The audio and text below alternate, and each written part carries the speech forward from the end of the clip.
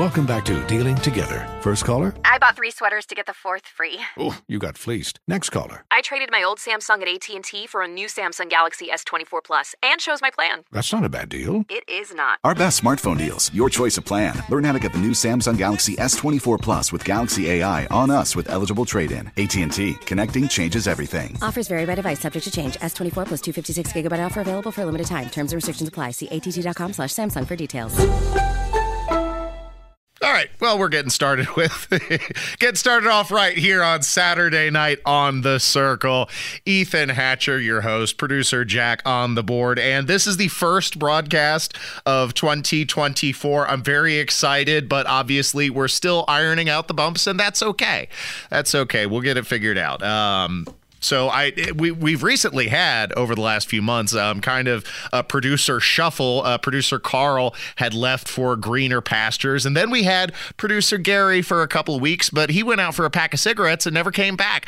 Am I correct in assuming, producer Jack, that you are the new permanent producer for Saturday night on The Circle? Is that correct in my assumption? Yes, that's correct. Awesome. And yeah, I haven't gotten trained on the show exactly, but we have worked together before, so I'm pretty confident. We'll figure it out, man. Yeah. You've done a great job on other shows. I have nothing but the utmost confidence in your ability to execute this highly rated Saturday night show. I appreciate it. I just had to confirm that it was going to be you to be the permanent producer, because they tell me nothing around here. Yeah. They really do. I'm the low man on the totem pole. Yeah. So I'm kept completely out of the loop. Well, glad to welcome you to the show. Welcome to this highly rated program, and I look forward to working with you week after week. Thank you. I look forward to it too. Let's get started with the stories for this evening. After all, we have to commemorate this inaugural 2024 broadcast with a reflection on the outgoing Governor Eric Holcomb. He gave his final State of the State address, and wouldn't you know it, he hit quite a self-congratulatory note. But was it deserved? Nearly every step forward we've made during these last 7 years has followed the Indiana model. A remarkable team effort, so please give yourselves and our statewide partners a big round of applause on a job well done.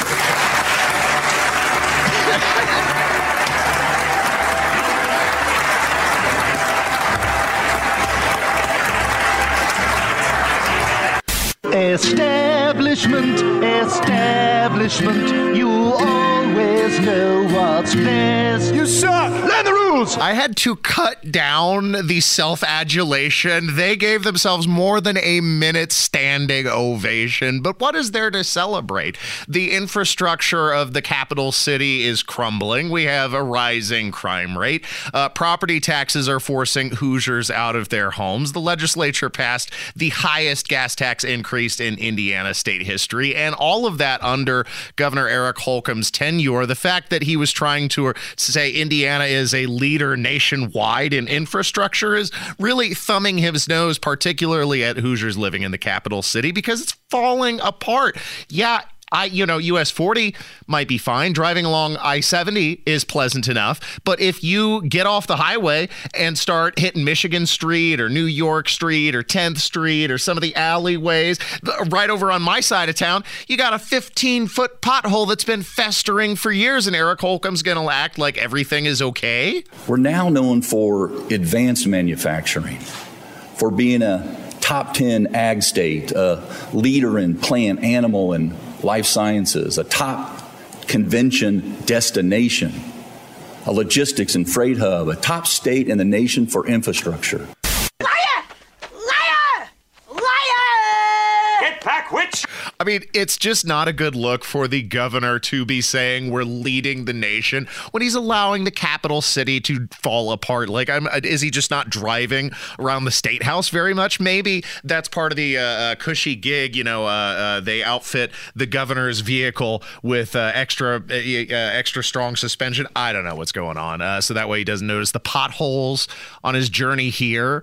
Or maybe he's just lying to you, and that's the simpler truth. Of course, he was also making making grand gestures about the AAA credit rating that Indiana has maintained thanks to its surplus, but he mentioned nothing about the disastrous shortfalls in Medicaid thanks to his expansion of government-run health care. Our population is growing faster than every state we border. We paid down $4.5 billion in debt, returned $1.5 billion to taxpayers, all while maintaining prudent reserves to keep our AAA state credit rating. I'd buy that for $1. Thank goodness we had the prudent reserves that were largely grown by predecessors in the executive office than Governor Holcomb, because if we didn't have that, we wouldn't be able to pay for the nearly $1 billion shortfall of his expansion in the Medicaid program. So Governor Holcomb is not a strong conservative leader, and the Indiana State Legislature, the General Assembly, has only enabled his profligate spending, which has been exacerbated since the pandemic, and in particular, some of the disastrous decisions that were laid out during the pandemic really impacted small businesses like my own to the tune of more than $30,000 in losses thanks to the governor's implementation of the eviction moratorium that was later extended by the president, completely unconstitutional. And of course, the mask mandates and the shutdowns in which the government played favorites and got to pick which businesses were allowed to function and which businesses had to close, doing enormous damage to small business owners across the state. And now he's buddying up with these cushy multi-billion-dollar international corporations, and that's all well and good. Economic expansion, is twofold. On the one hand, you have to big business is great, but on the other hand, you have to invest in small business expansion in the state as well for Hoosiers who are lifelong residents of the state and who intend to keep their business and expand here, providing jobs for locals. Whereas these multinational corporations, they come and they go. And you can't stake your entire state on their success. But Eric Holcomb, of course, buddying up to some of these multi-billion-dollar corporations and giving them individual recognition during the State of the State, showing you how in bed the government is with big business. All three of these total over $9 billion in new investment.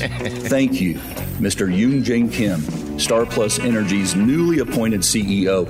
We could not be more humbled and appreciative of the faith and trust you put in our state, and we will reinvest in you and your workforce. Thank you so much. There it is. It's beautiful. Take your hat off, boy. That's $1 bill. Meanwhile, they're giving taxpayer subsidies to these multi-billion-dollar corporations that don't need them for the temporary influx of economic revenue that may go in the future. It's not permanent compared to investing in your small business infrastructure and people who are tied to their communities. There needs to be a dual focus in economic expansion that Eric Holcomb has sadly lacked during his tenure. And he promises that he's not done yet. In fact, he's going to redouble his efforts during his final year as governor, and that spells doom potentially for you and me. Term limited though I am, here are my promises to you for 2024. My administration will not be a ship in port. Instead, we will deploy on multiple fronts until my last day and hour as your governor.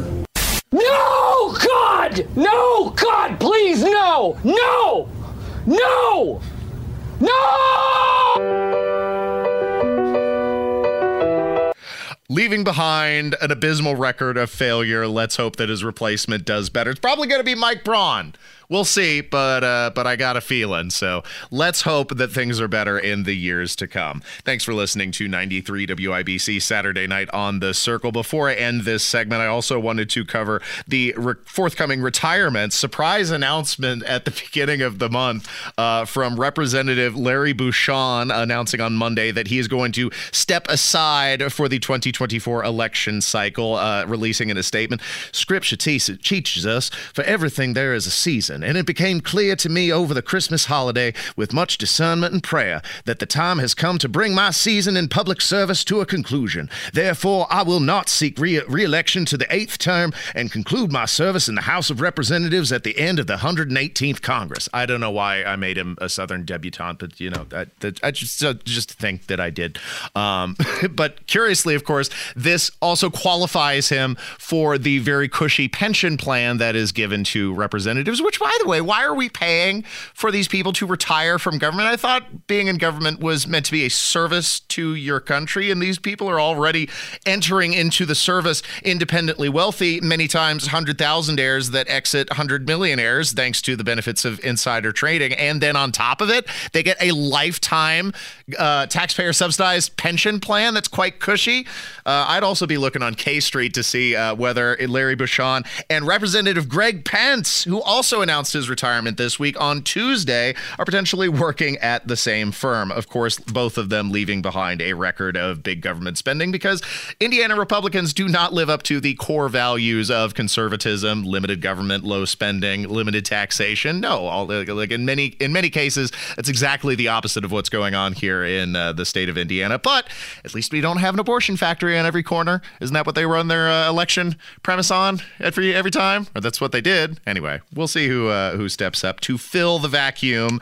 And likely, thanks to the limited time, I believe they just have roughly a month before the congressional filing deadline. That leaves the gap wide open for the establishment to fill it with a candidate of their choosing that already has a leg up. You know how the game goes.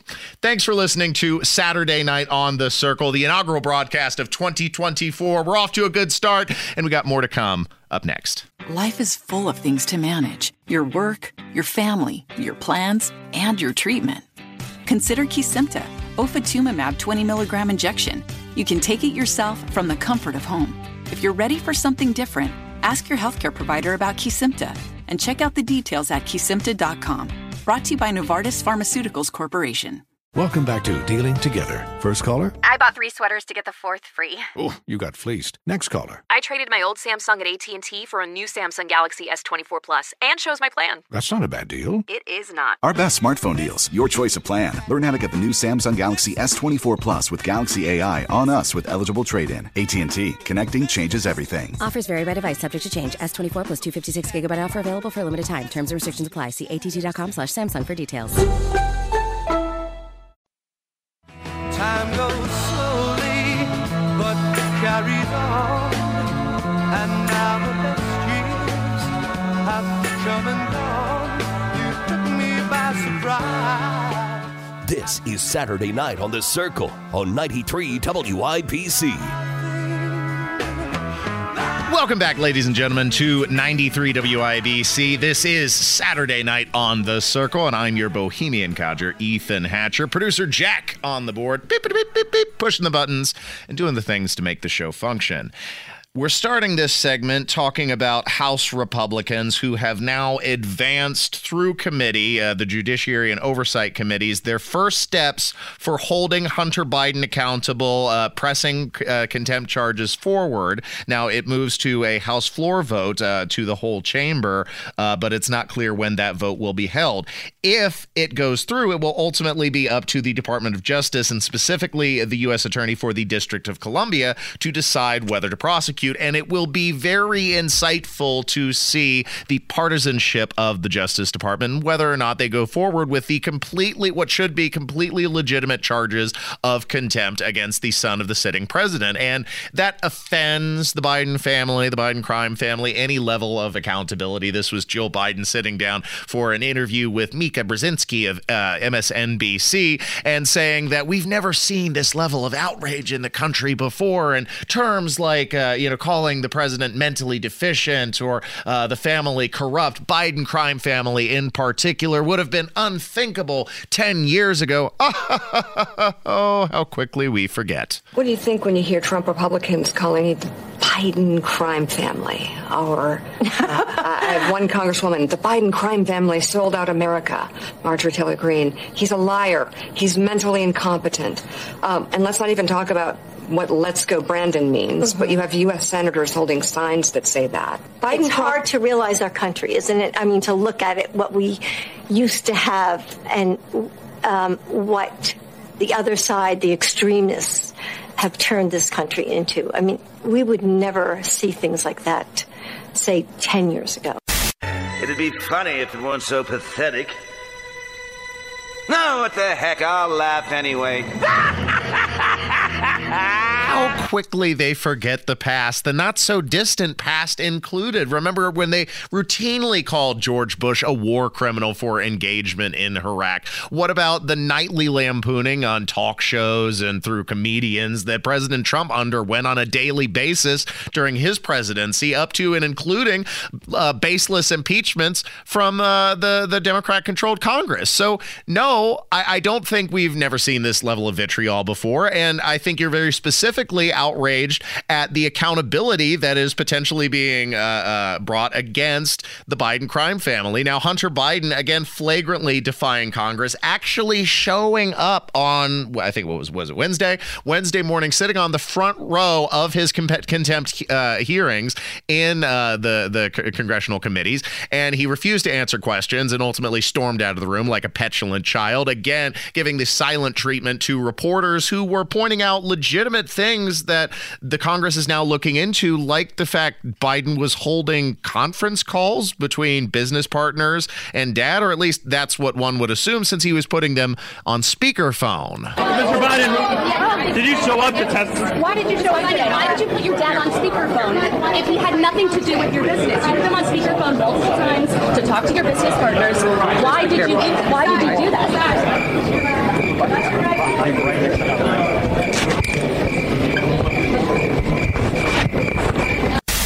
The world may never know. He was a little less talkative than he was in December when he showed up on the Senate side, again, flouting his congressional subpoena. And it didn't used to be a controversial position for individuals to have to abide by their congressional subpoena. In fact, Jamie Raskin, again, in the not-so-distant past, how quickly Democrats forget, saying that you should tell your children if you do have a congressional subpoena, then you have to attend. And it was expectation that was lived up to by members of the Trump family when they had congressional subpoenas and ultimately were deposed in front of the Congress. And now it's Hunter's turn. But you see, the equal treatment Jill Biden feels is very unfair, very cruel. Mika, I think what they are doing to Hunter is cruel. Oh, boo-hoo! Let me play a sad song for you on the world's smallest violin. This is serious. I know. This really is the world's smallest violin. See? So we have more and more evidence coming to light, especially since the impeachment inquiry has begun officially by the House. We have emails between father and business associates directly around the time that Hunter Biden was being appointed to the board in Burisma. We have bank transactions between foreign governments and Biden family members. We have Biden himself discussing holding taxpayer funds hostage while he was acting in official capacity as the vice president in order to force the ousting of the prosecutor that was investigating Burisma while his corrupt son was sitting on the board, and so much more. All of this has been coming to light since the impeachment inquiry has begun. It's a story that has continued to develop since the Biden laptop was first uncovered. And remember, at the time, they said that that was a Russian disinformation campaign. But no, it's been legitimized more and more every step of the way. And, unfortunately for the Biden crime family, we have many Democrats going on the record saying that if you have a congressional subpoena, you are compelled to be deposed before the Congress. That is the authority of the legislature and our elected representatives. This didn't used to be a controversial position. Again, Jamie Raskin, just in 2022? The lesson is, please tell your children out there in America, if you get a subpoena to go before Congress or you get a subpoena to go to the court, go. He said it. There it is. Rules Fools for thee, but not for me. Of course, when Trump family members expected to appear before Congress, they did. Biden family members get some kind of exemption. This is ridiculous, and this is why people point to the partisanship of the Justice Department and point to the clown show that is Congress, because it really shouldn't be complicated at this point to move forward with contempt of Congress charges. And the only reason why this is being stalled and given so much consideration is because Hunter is the son of the sitting president. And if that were you or I, it would be straight to jail. Do not pass go, do not collect $200. That's how it would be. Thanks for listening to Saturday Night on The Circle. We've got more content to come. Up next, Hat Tricks with Hatcher. Truly ridiculous clips you don't want to miss. Stay tuned to 93 WIBC.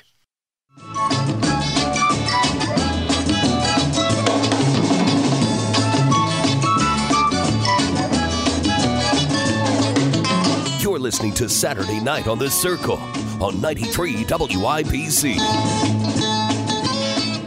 Welcome back to your weekly dose of flagrant contempt by your elected officials and members in media. Tonight, you'll hear reporters cackle and chortle gleefully as they fantasize about presidential assassination in a shocking clip that must be heard to be believed. Bob Menendez, meanwhile, claims he's being unfairly persecuted by the Justice Department as they investigate his ties to foreign governments. And finally, amidst the chaos, Bill O'Reilly has had enough, and he's decided to shutter himself from society at large. You'll hear it all for this week's edition of Hat Tricks with Hatcher.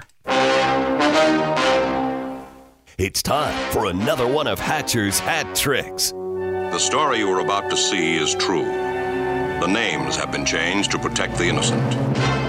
You're listening to Saturday Night on The Circle. I'm your host, Ethan Hatcher, and producer Jack on the board, beep, beep, beep, beep, beep, pushing the buttons and doing the things to make the show function. We begin with liberal reporters chortling with glee, imagining the imminent assassination of President Donald Trump as they were standing outside a New York courtroom in while Trump was offering oral arguments before the court.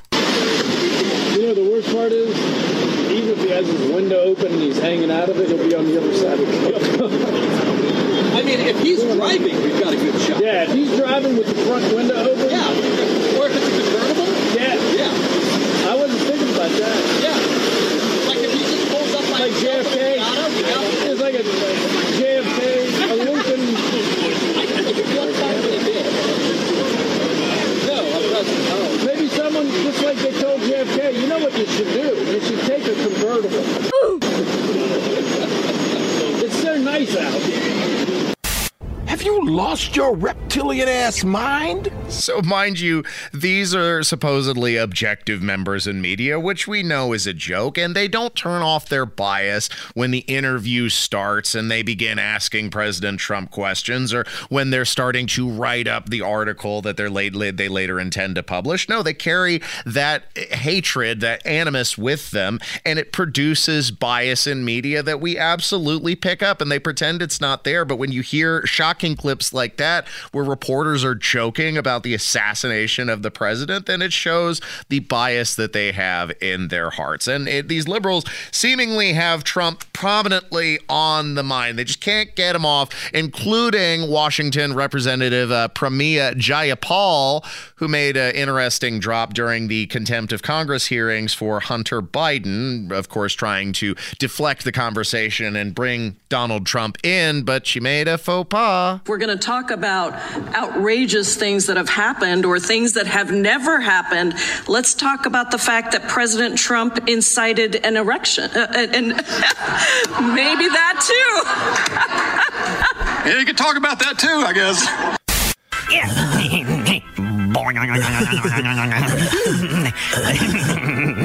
I don't want to be imagining any member of the government that way, especially Donald Trump. That's the last thing I'd have on my mind. But, you know, maybe that's just what these deranged liberals are thinking about all the time. Anyway. Whether it's assassination or incitement of an erection, seemingly Donald Trump always top of mind for those that hate him. Thanks for listening to 93 WIBC. We, of course, also had Senator Bob Menendez making a monologue from the floor of the Senate, trying to make it all about him and claiming persecution by the Justice Department, even though we have now association between him and foreign governments offering him payment in exchange for information about the goings-on of the government and influencing what legislation moves forward. And he says that, of course, he's being targeted by the DOJ, and if they allow that to continue, it could be any one of them up next. By filing 3 indictments, one in late September, a second one a few weeks later in mid-October, and a third one just last week in early January, it allows the government to keep the sensational story in the press, it poisons the jury pool, and it seeks to convict me in the court of public opinion. In so doing, the government's tactics harm not just me, but each of you, my colleagues, the political establishment, and most importantly, the electorate of New Jersey. The sensationalized allegations are now creating a rising call for my resignation, despite my innocence, and before a single piece of evidence has even been introduced in a court of law. The United States Attorney's Office is engaged not in a prosecution, but a persecution. They seek a victory, not justice. Oh, boo-hoo! Let me play a sad song for you on the world's smallest violin. This is serious. I know. This really is the world's smallest violin. See? To the extent investigating Bob Menendez does endanger other representatives in the Senate, I hope it does, because you need to investigate these corrupt POSs. You know what I mean? Absolutely look into their financial transactions with the levels of insider trading that are definitely going on within the Congress, within the Senate. Jordan Belfort, we've got a clip from him. He sat down with Tucker Carlson, and if anyone knows a thing or two about ripping off the stock market, it would be Jordan Belfort from Wolf of Wall Street, saying that, yes, absolutely, people like Joe Biden, people like Nancy Pelosi, people like Bob Menendez there are engaged in money laundering, in stock manipulation, in insider trading, activities that would, again, be criminal for you or me, land us straight to jail, do not pass go, do not collect $200, but because they are the elite, the establishment types, they get a pass.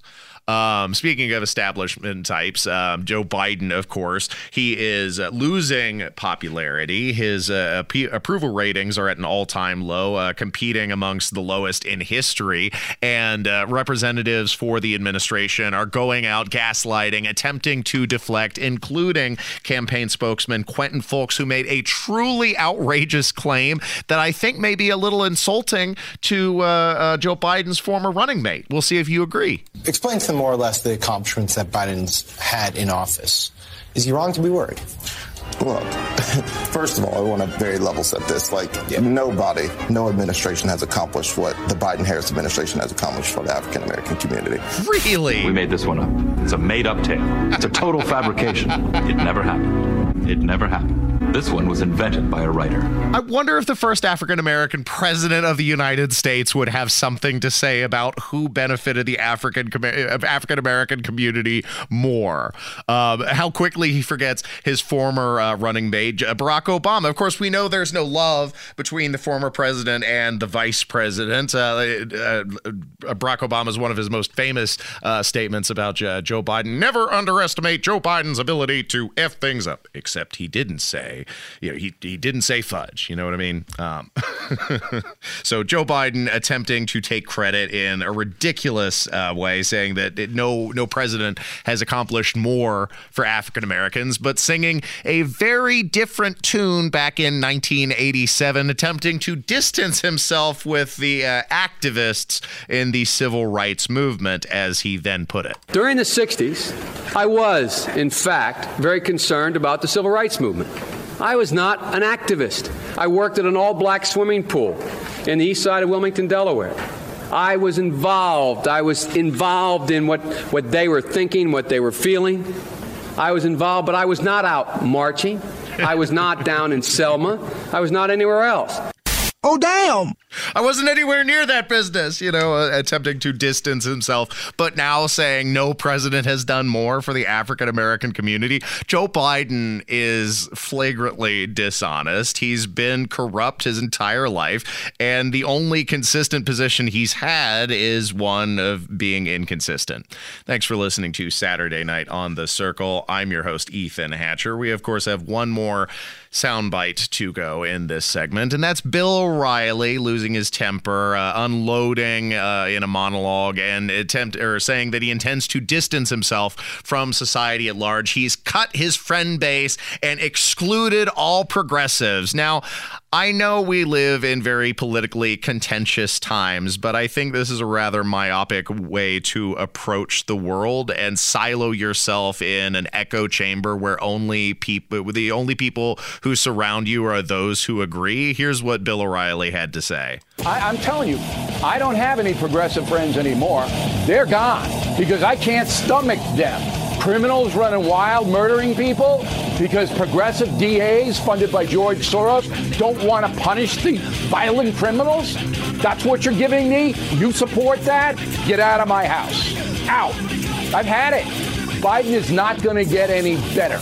And the Democratic Party has to get destroyed next November. I don't care whether you like Trump or not. Trump governed this nation in a responsible way where everybody prospered. Like zoinks, man. This is really spooky. Yeah, this doesn't feel safe. Let's get out of here. I think it's very healthy to be able to defend your political position in a debate against those who disagree and be able to walk away and know that you don't share the same worldview, but then still hold a mutual respect. That's how public discourse used to go. And not all of my friends agree politically. Some are conservative, some are moderate, some are establishment, some are liberal, some are, moderate Democrats. And many, in fact, I would say by far the most, aren't engaged politically at all. In fact, most people, I think, aren't caught up in this political maelstrom. We kind of lose sight. We put on the political blinders because we pay attention to these discussions. We pay attention to the news. But if you're going to be able to maintain your political philosophy, one of the best ways to do it is to be able to articulate those positions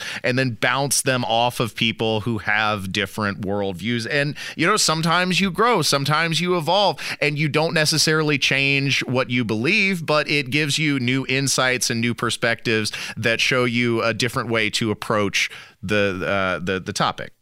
Anyway, thanks for listening to Saturday Night on The Circle. And, Bill O'Reilly, that's fine. He can silo himself off from the world, but I enjoy seeing different perspectives because it helps educate and inform my own perspective on the world and politics.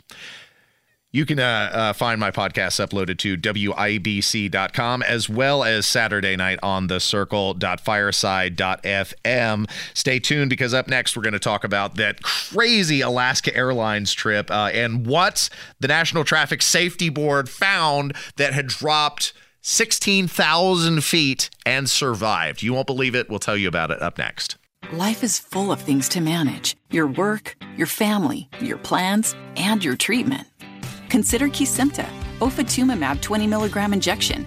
You can take it yourself from the comfort of home. If you're ready for something different, ask your healthcare provider about Kesimpta and check out the details at Kesimpta.com. Brought to you by Novartis Pharmaceuticals Corporation.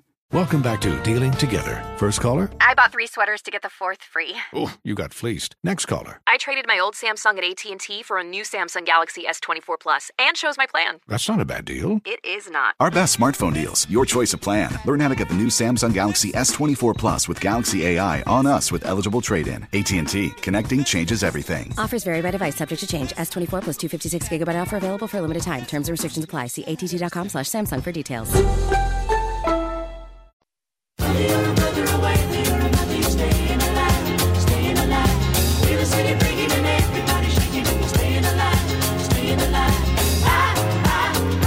You're listening to Saturday Night on The Circle on 93 WIBC.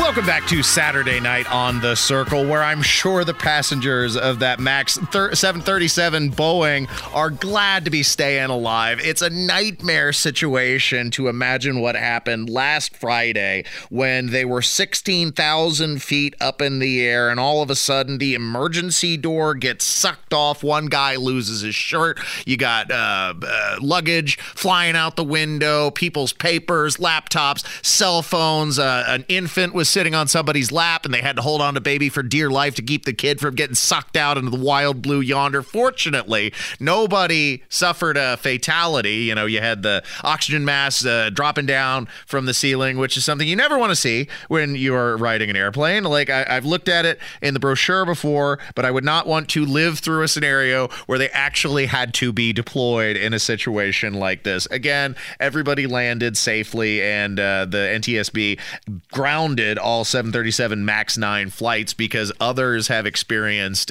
some technical issues, not of this magnitude, but enough to cause concern. Interestingly, a side note, Boeing had announced their intent to diversify their workforce a few years ago, and then now airplanes are falling apart. I wonder if there's any connection there. That's just speculative. You know, the mind wonders. Now all those 737 MAX 9 flights have been grounded. That particular plane had given some indication of trouble before, which is why they weren't flying it over the ocean, thank goodness. But they knew that there was pressure issues in the cabin, and then, well, now we know why. I guess they had a few screws loose or something going wrong in the fuselage for a part of the plane to just be ripped off mid-flight, and then you won't believe what survived the 16,000-foot fall. Couple of cell phones, not one, but two, in what I would say is a pretty stunning advertisement for the efficacy of your OtterBox case.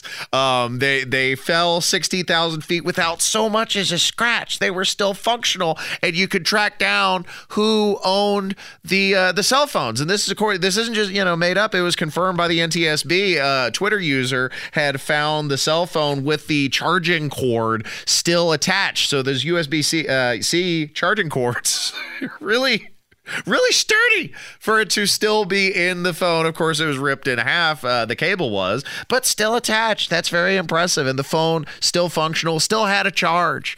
So invest in OtterBox if you want to protect your cell phone. Here in Indianapolis, we also had an interesting story. The entitlement of people is absolutely wild. A couple chose to engage in what's called, and I've never heard of this before, a pop-up wedding.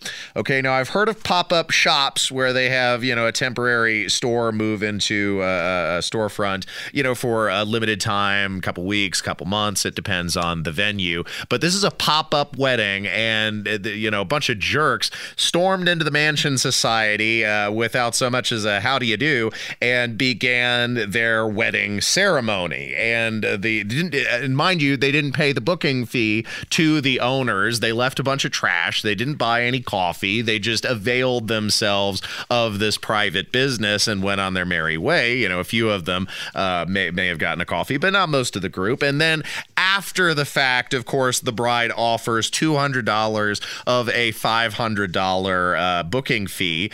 But obviously that's not satisfactory. And the business owners themselves, a young, I believe, a Hispanic couple, is a mother-daughter team. Yeah. Ana Lizama and Zoraida Lizama, mother and daughter, they've owned this business for the last 2 years, and they felt like backed into a corner because they just started the ceremony right away. They were filming it, and you know how these situations go. If they were, going to break up the wedding, then they would become the instant target of outrage online and potentially lose the reputation of their business that they've worked so hard to establish over the last 2 years. And additionally, Mansion Society is in the lobby of a residential structure. So probably the worst place that you should be conducting a ceremony like this. Anyway, thanks for listening to Saturday Night on the Circle. Stay tuned for more. Up next, we're going to be talking about the Defense Department scandal, where Lloyd Austin has been, and apparently government's still left out of the loop. You won't believe it. We'll tell you about it up next. It's jungle out there, disorder and confusion everywhere. No one seems to care. Well, I do. You're listening to Saturday Night on The Circle on 93 WIBC.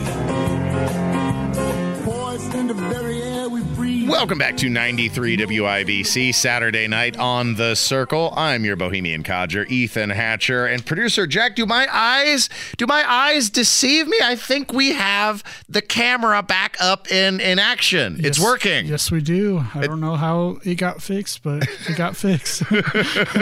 Sometimes that's how technology around here works. Maybe we jiggled the cable. I don't know. I didn't even touch the thing. It was working for Guy's show. You know, and I don't know. I don't know. But that's the important thing. It's working now, you know, and for the listeners who may have doubted that I was in the studio this entire time, you now have the proof. I'm here. It wasn't just a pre-recorded first hour.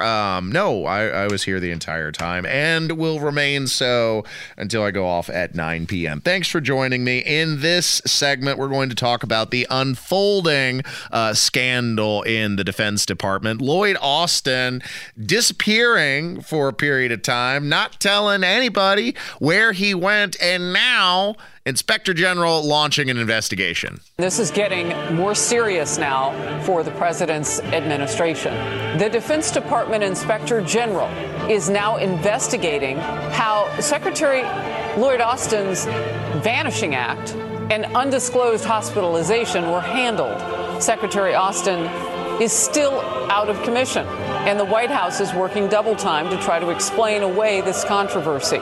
This all began more than almost a month and a half ago now, when at first Defense Secretary Lloyd Austin went in for a medical procedure to treat his prostate cancer, which that's fine. Nobody is upset that the Defense Department or Defense Secretary had to undergo a medical treatment. It's the lack of transparency. It's the fact that he didn't inform even his deputy secretary, who had to temporarily take over his duties when he was hospitalized again due to complications, and keeping the White House out of the loop, which has now damaged their already impaired credibility even further.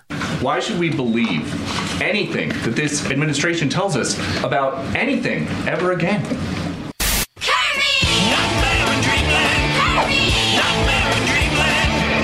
I think we all recognize, and I think the Pentagon has been very, very honest with themselves about the challenge to credibility by what has transpired here, and by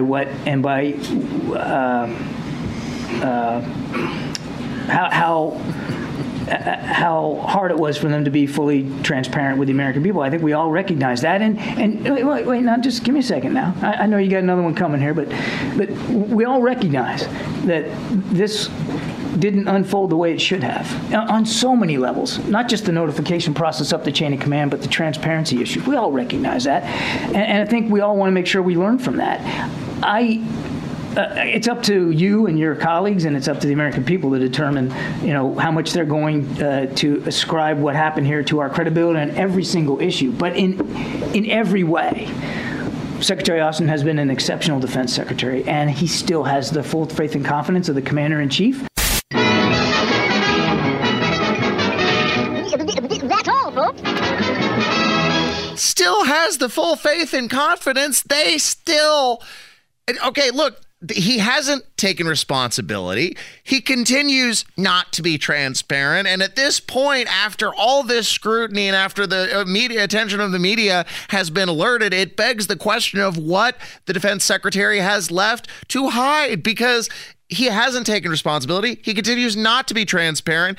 The White House still left out of the loop. They don't know where the defense secretary is conducting business of the United States. They don't know when he's coming home from the hospital, where he's doing his business. Again, is it bedside?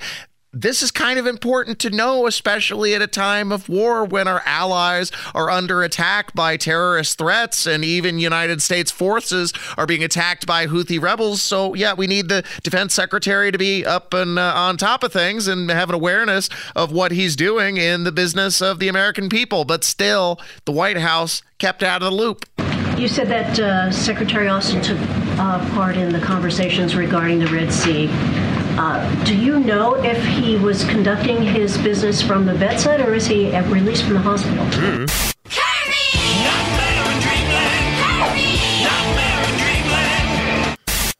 I would refer you to the Pentagon for his whereabouts and his condition. It's yesterday, at least for where he is today. Yesterday, he was still in the hospital.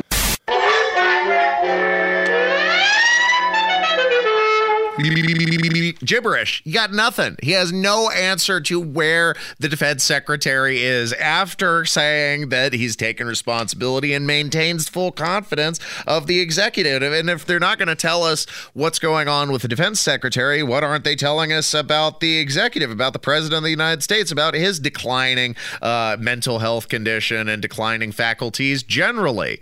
All of this brought to light by the scandal at a time when I'm sure the administration is not looking to arouse the ire of the American people in a contentious and close election year during which he's likely to face his former rival, Donald Trump.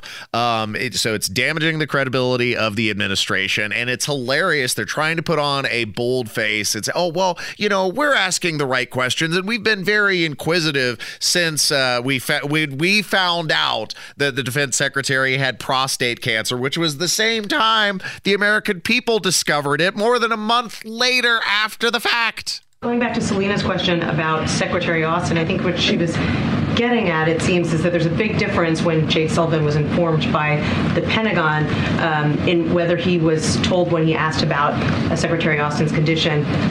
We don't know because we haven't been told by the Secretary versus we know, but we're not going to share that with you, or we've not been authorized to share that with you. So the question is, which one was it? Did Pentagon officials decline to share information they knew with the National Security Advisor, or did they just not have the information themselves?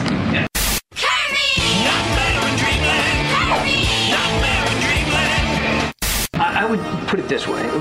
Once we found out he was in the hospital, we certainly asked all the questions you would think we would ask to try to ascertain his condition and what drove him into the hospital. Of course, we were curious about that. He's the Secretary of Defense, and he's a key member of the administration. I would just tell you that effort to try to get more information was overt, and it was genuine, and it was certainly in the spirit of making sure that we understood what was going on with him and in terms of his recovery. I'll let the Pentagon speak to the information flow, both publicly and inside the chain of command, but I can assure you that throughout every step of the way, from the time we were notified until, yesterday when we all found out that he had prostate cancer, there was no lack of curiosity on our part, no lack of or slackening of an effort to try to find out what was wrong with him. All right, move on. Nothing to see here. Please disperse. Nothing to see here, please.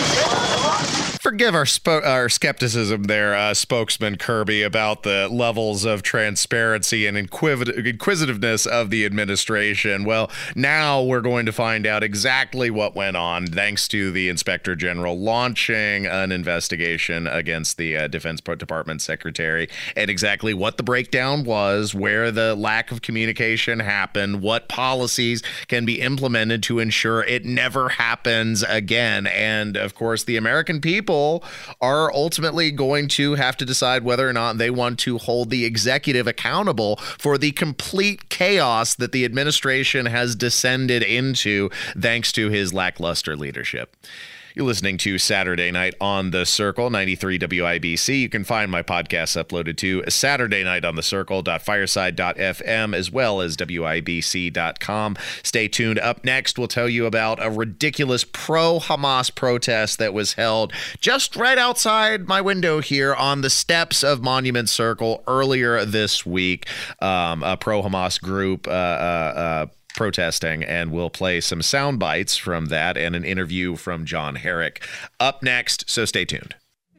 Life is full of things to manage. Your work, your family, your plans, and your treatment. Consider Kesimpta, ofatumumab 20 milligram injection. You can take it yourself from the comfort of home. If you're ready for something different, ask your healthcare provider about Kesimpta, and check out the details at Kesimpta.com. Brought to you by Novartis Pharmaceuticals Corporation.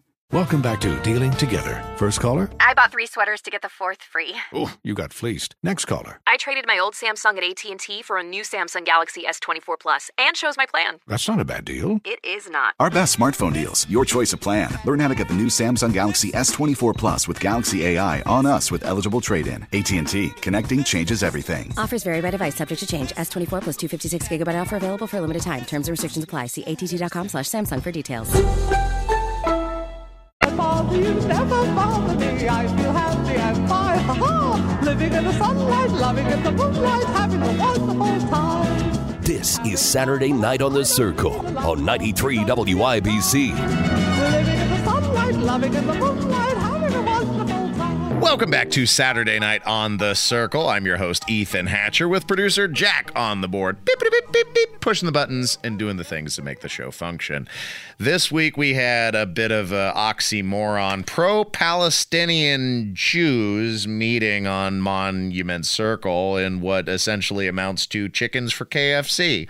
Let's not be dishonest here, intellectually dishonest. It's not a pro-Palestinian protest. This was a pro-Hamas protest. People who were portraying Israel as progenitors of genocide, which is an absolutely ridiculous position, considering that it was Hamas which murdered civilians, breaking a ceasefire, and now is facing retaliation, natural consequence for their aggression. And yes, it's very sad what's happening to the Palestinian people that is the result of the aggression from their representatives in government, which cares not a damn about them, ripping out water pipes, taking away resources from their own people. And meanwhile, you got nitwits like Malka Bird out here storming on Monday morning on Monument Circle, demanding a cease to tax dollars that are used for genocide in Gaza, which is not what's going on. We're here today because we're over 90 days of a constant siege and bombardment in Gaza. Over 22,000 people have been killed. Over 10,000 of those are children. So we're just here to make a very clear message for Senator Young and Senator Braun to let them know that our tax dollars cannot be used to fund a genocide in Gaza. Your intellect is as weak as your dollar. Failure is your destiny. You disrespect yourself and your nation. You are made of stupid. The Jewish Voice for Peace, a pro-Hamas group, was associated and appeared with the Middle Eastern Students Association of IUPUI, and I don't hesitate in saying that these IUPUI students who attended the show should be expelled, or attended this protest should be expelled immediately. It wouldn't be complicated if they were part of a Klan rally or performing Nazi salutes, because the university wouldn't want to be associated with hate speech at that level, which absolutely, if you are claiming repeating the cry of from the river to the sea, that is a call for genocide. So they are gaslighting you. They are engaged in a very inflammatory rhetoric that is calling for the extermination of the Jewish people, meanwhile pointing the finger at Israel and saying that they're guilty of the war crimes. Not another nickel, not another dime. We say no to Israel's crimes. Oh, wait, you serious? Let me laugh even harder. Meanwhile, South Africa has actually taken Israel to court at the International Court of Justice, the highest court from the United Nations, over charges of genocide, and which is hilarious because South Africa sure has come a long way since the days of putting gasoline in rubber tires and placing them around the necks of their enemies and setting it alight. What the heck is this? And it shows how impotent the United Nations governing body is as a whole to be allowing this charade to transpire.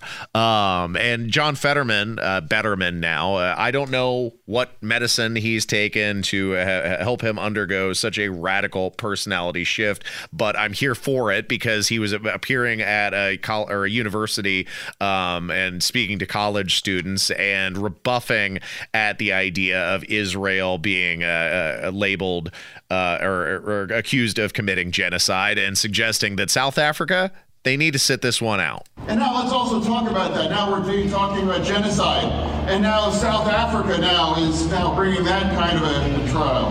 Maybe South Africa being able to sit this one out when they're talking about criticizing.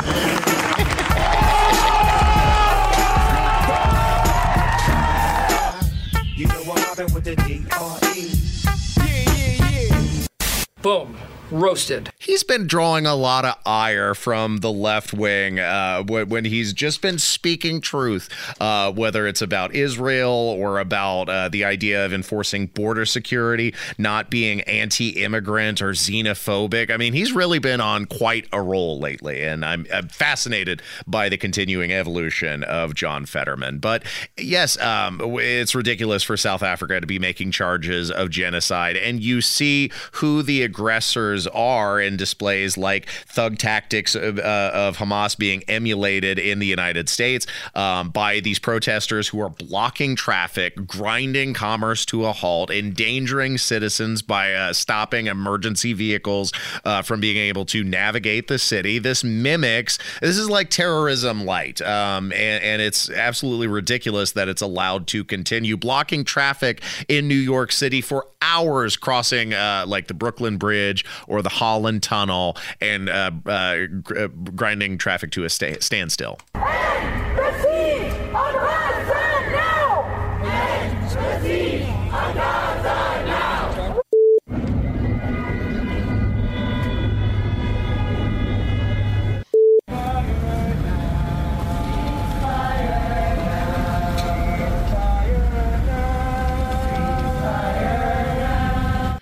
Well, this thing is worthless, like my Palestinian alarm clock. Allahu Akbar! And that's not hyperbole, because yes, these pro-Hamas protesters, not pro-Palestinian, pro-Hamas protesters are, chanting Allahu Akbar in their protests. So it shows you the aggression, the religious antipathy, and the hatred for the Jewish people.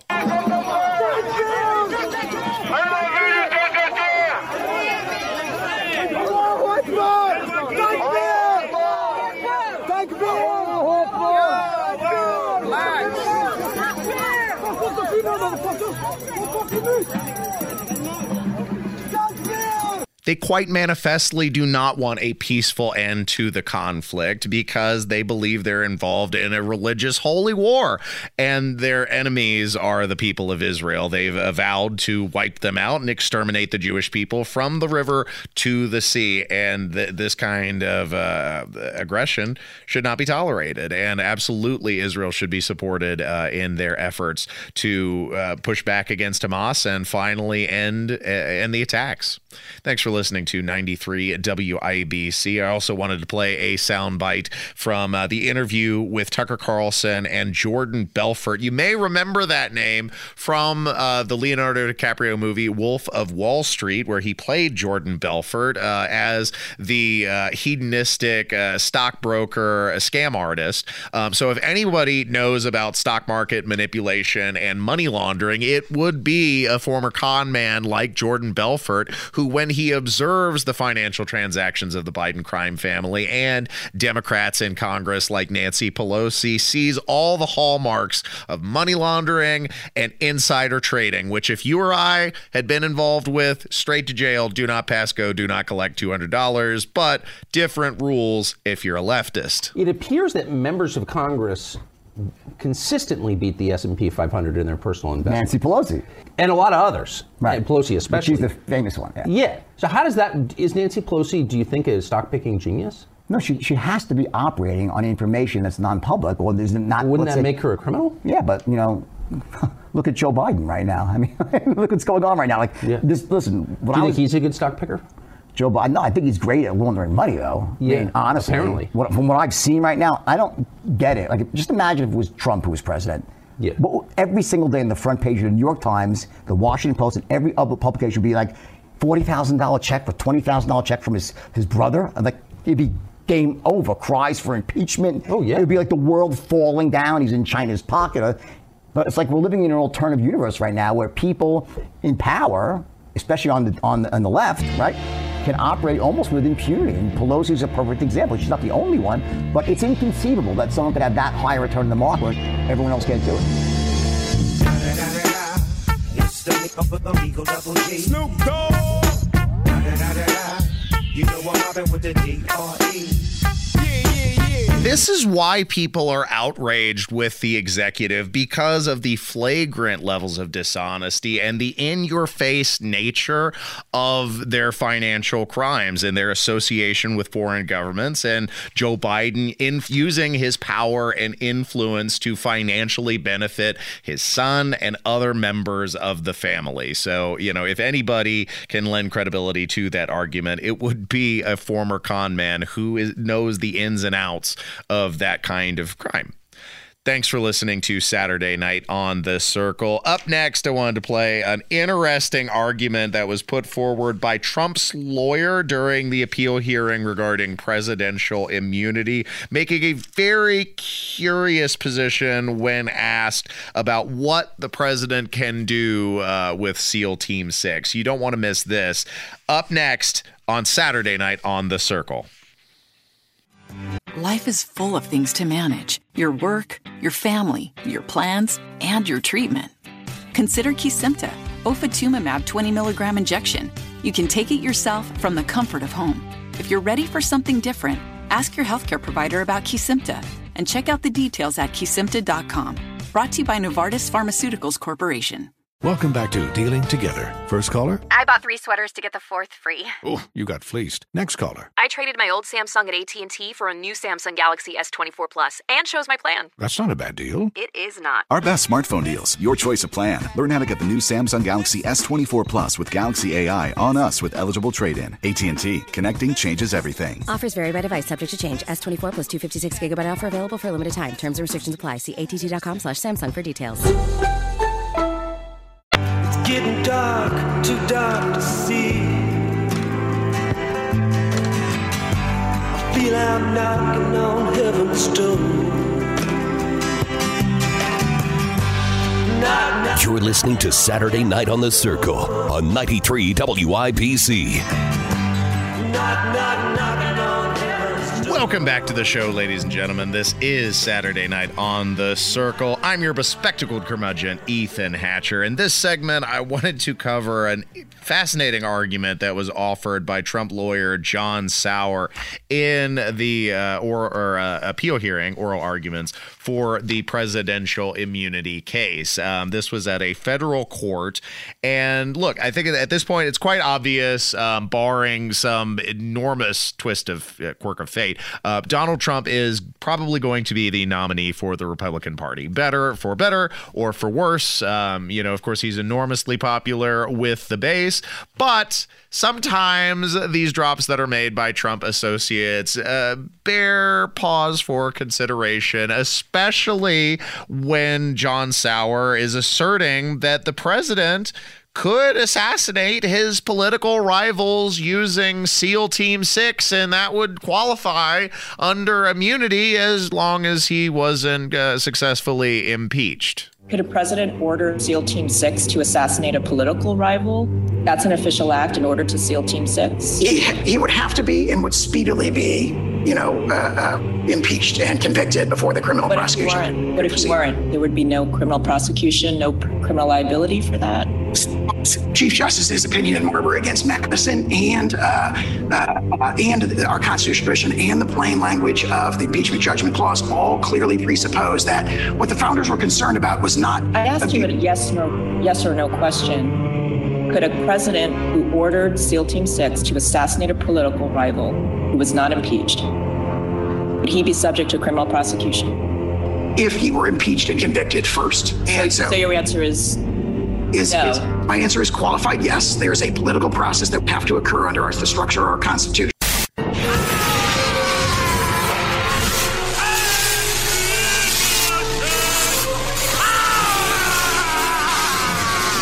Now, do I think that President Trump would undertake a political assassination against his rivals? No, I do not.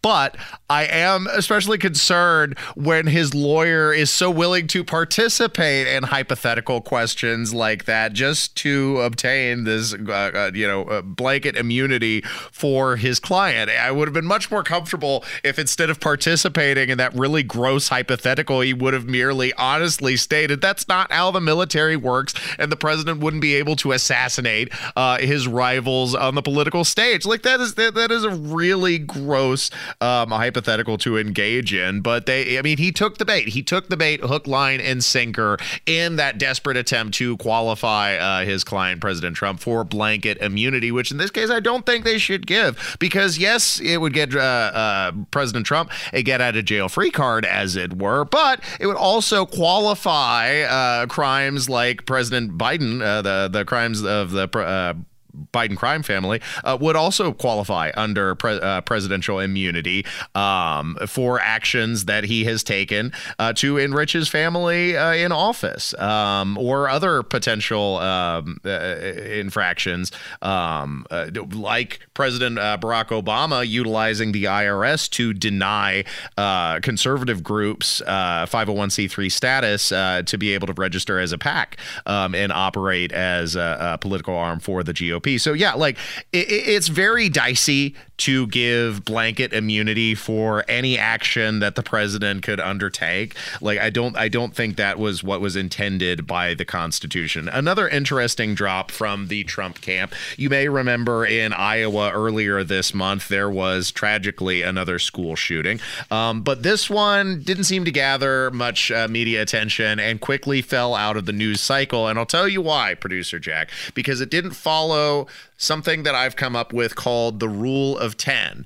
If there are fewer than 10 fatalities in a school shooting, this is just another day in America. It's, just a quick drop on the news cycle and then it moves out. If it's 10 or more, that's when as a nation we pause and pay attention, and it turns into another like Colorado school shooting, or a Parkland or a Uvalde or a Virginia Tech, something that people remember and they take seriously. I call that the rule of 10. Turn your microphone. So if it's less than 10, then we don't care. Apparently. Right. It falls out. And that was the case here. Only 4 students injured, only one administrator injured, and the only fatality was the 6th grader and the perpetrator, the 17-year-old himself at the Perry High School. So all in all, just another day. Just another day. and we can see that kind of attitude reflected in a callous statement by Donald Trump at an Iowa rally, where I can't believe he said this, just telling the parents of that murdered 6th grader, you got to get over it. Got to get over it. Before going further, I want to send our support and our deepest sympathies to the victims and families touched by the terrible school shooting yesterday in Perry, Iowa. To the entire community, we love you, we pray for you, and we ask God to heal and comfort really the whole state and the pain that you have. This is something that's very unique to your state. We're really with you as much as anybody can be. It's a very terrible thing that happened. And it's just horrible to see that happening. That's just horrible. So surprising to see it here. But we'll have to get over it. We have to move forward. What's the matter with you? I'm sad for my father. All right, but you got to get over it.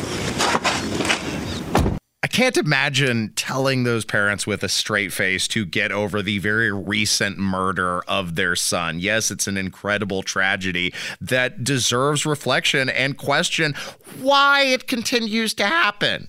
Because it seems like this is quickly becoming, like I said, just another part of the news cycle, especially if it follows the rule of 10, where it's fewer than 10 fatalities, just another day. Like, we are becoming so callous and so used to this kind of violence, and reflected there by President Trump telling the parents in the community, just get over this school shooting. It's not important. And that should give you cause for concern, like associates of President Trump, Congresswoman Elise Stefanik, who I imagine is trying to jockey for a vice presidential nod in his campaign for 2024, and continuing to maintain that, if the election doesn't go President Trump's way, then she's not going to certify the results. And they set up this argument. If Trump wins, the election was legitimate. If he loses, it was stolen. And that's the basic thesis being advanced by Congresswoman Elise Stefanik. Would you vote to certify, and will you vote to certify the results of the 2024 election, no matter what they show? Well, I voted not to certify the state of Pennsylvania because, as we saw in Pennsylvania and other states across the country, that there was unconstitutional acts circumventing the state legislature and unilaterally changing election law. What about 2024? What about 2024? We will see if this is a legal and valid election. Just to be very clear, I don't hear you committed to certifying the election results. Will you only commit to certify the results if former President Trump wins? Does that mean former President Trump wins? No, it means if they are constitutional. What we saw in 2020 was unconstitutional circumventing of the Constitution, not going through state legislatures when it comes to changing election law. And we're seeing this in my home state of New York, Kristen. We are seeing Democrats try to steal the election. No fair! You change the outcome by measuring it. Completely overlooking the fact that Trump had his day in court. In fact, he had more than 60 days in court challenging the election at multiple levels and failing every time, whether for procedural reasons or for lack of evidence. In fact, now, like Rudy Giuliani being convicted of defamation against poll workers in Georgia, something that is quite difficult to do unless you're explicitly lying about people. And in this case, he was impugning their collaboration in a scheme to overturn the election and steal the election for Joe Biden, which, look, the Supreme Court has ruled in the election in the past, in recent memory, in favor of Republican George Bush when the election was under scrutiny in Florida. It came under 300 ballots and hanging chads, and how those were counted, ultimately putting George Bush ahead and securing his presidency. So I have no doubt that if there were election interference, if there were votes truly being stolen, then the Supreme Court itself would have once again intervened, especially since 3 President Trump nominees were sitting on the bench: Neil Gorsuch, Brett Kavanaugh. I can't remember that. The woman's name from Notre Dame. Shoot, it's escaping my memory at the moment. But anyway, he has three nominees sitting on the bench who would have intervened in his favor if there was any funny business going on.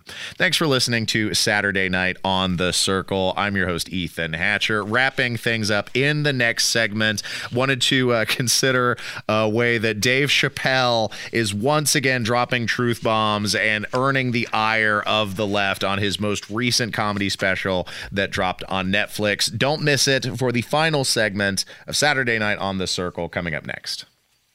So I wake in the morning and I step outside and I take a deep breath and I get real high and I scream from the top of my lungs, what's going on? This is Saturday Night on the Circle on 93 WIPC. Welcome back to the show, ladies and gentlemen. Wrapping things up on a Saturday night. Are we okay? Did we survive? Did we make it through a conversation that was ever so slightly mildly critical of former President Trump? Are we okay? Are we all okay? Yeah, we're okay. We made it. Okay, good. I'm glad. I know sometimes that upsets people, but I feel like it's worthwhile to just consider some things from a different perspective. And for better or for worse, President Trump is going to be the Republican nominee, so we need to gear up for potential criticism of his campaign. Thanks for listening to my show. You can find podcasts uploaded to SaturdayNightOnTheCircle.fireside.fm as well as WIBC.com. It seems like whenever I talk about former President Trump, it outrages people in the same way that Dave Chappelle outrages leftists when he drops truth bombs about, in this case, the trans community. Most recently on his comedy special that was released at the end of the year. And he opened with an allegorical monologue that is absolutely on point, talking about Jim Carrey and how that relates to people who are engaged in an alternate reality, being the transgender movement. Now, I'm not going to go all into it, but Jim Carrey is talented in a way that you can't practice or rehearse. What a God-given talent. I was fascinated with him. And Norm knew that. And he called me up and he goes, Dave, he says, I'm doing a movie with Jim Carrey. Do you want to meet him? And I said, yes, I do. And it was the first time I could remember since my father died being excited. And the movie was called Man on the Moon. I didn't know any of this. And in this movie, Jim Carrey was playing another comedian I admired, the late, great Andy Kaufman. Yes, and Jim Carrey was so immersed in that role that from the moment he woke up to the time he went to bed at night, he would live his life as Andy Kaufman. I didn't know that. When they said cut, this was still Andy Kaufman. So much so that everybody on the crew called him Andy. I didn't know any of that. I just went there to meet him, and when he walked into the room where we were supposed to meet, I screamed, Jim Carrey! And everyone said, no! Call him Andy. And I didn't understand. And then he came over and he was acting weird. I didn't know he was acting like Andy Kaufman. Just like, hey, how you doing? And I was like, hello. Andy? Now, in hindsight, how lucky am I that I got to see one of the greatest artists of my time immersed in one of his most challenging processes ever. I'm very lucky to have seen that. But as it was happening, I was very disappointed. Because I wanted to meet Jim Carrey, and I had to pretend this was Andy Kaufman all afternoon. And he was clearly Jim Carrey. I could look at him and I could see he was Jim Carrey. Anyway, I say all that to say, that's how trans people make me feel. Snoop Dogg. You know what happened with the D.R.E. And the best comedians have that ability to draw comparisons from everyday life in a way that makes complex issues understandable in a simple way. And these people are engaging in pretend, which is fine. This is a free country. You can behave however you want, dress however you want. If you want to name yourself something else, well, heck, we can change your name. But you can't alter reality. And as much as you want to pretend you were another gender, that's just not. It's not how genetics works. And forcing other people to participate in the pretend is where you cross the line, because you can't force others to support and engage in your own self-delusion. Thanks for listening to Saturday Night on the Circle. Wrapping things up for this evening, the inaugural broadcast of 2024, and the first time producer Jack has been running the show independently. And I think you've done a pretty good job figuring things out. They threw you into yeah, a couple hiccups, but I wrote some notes to not.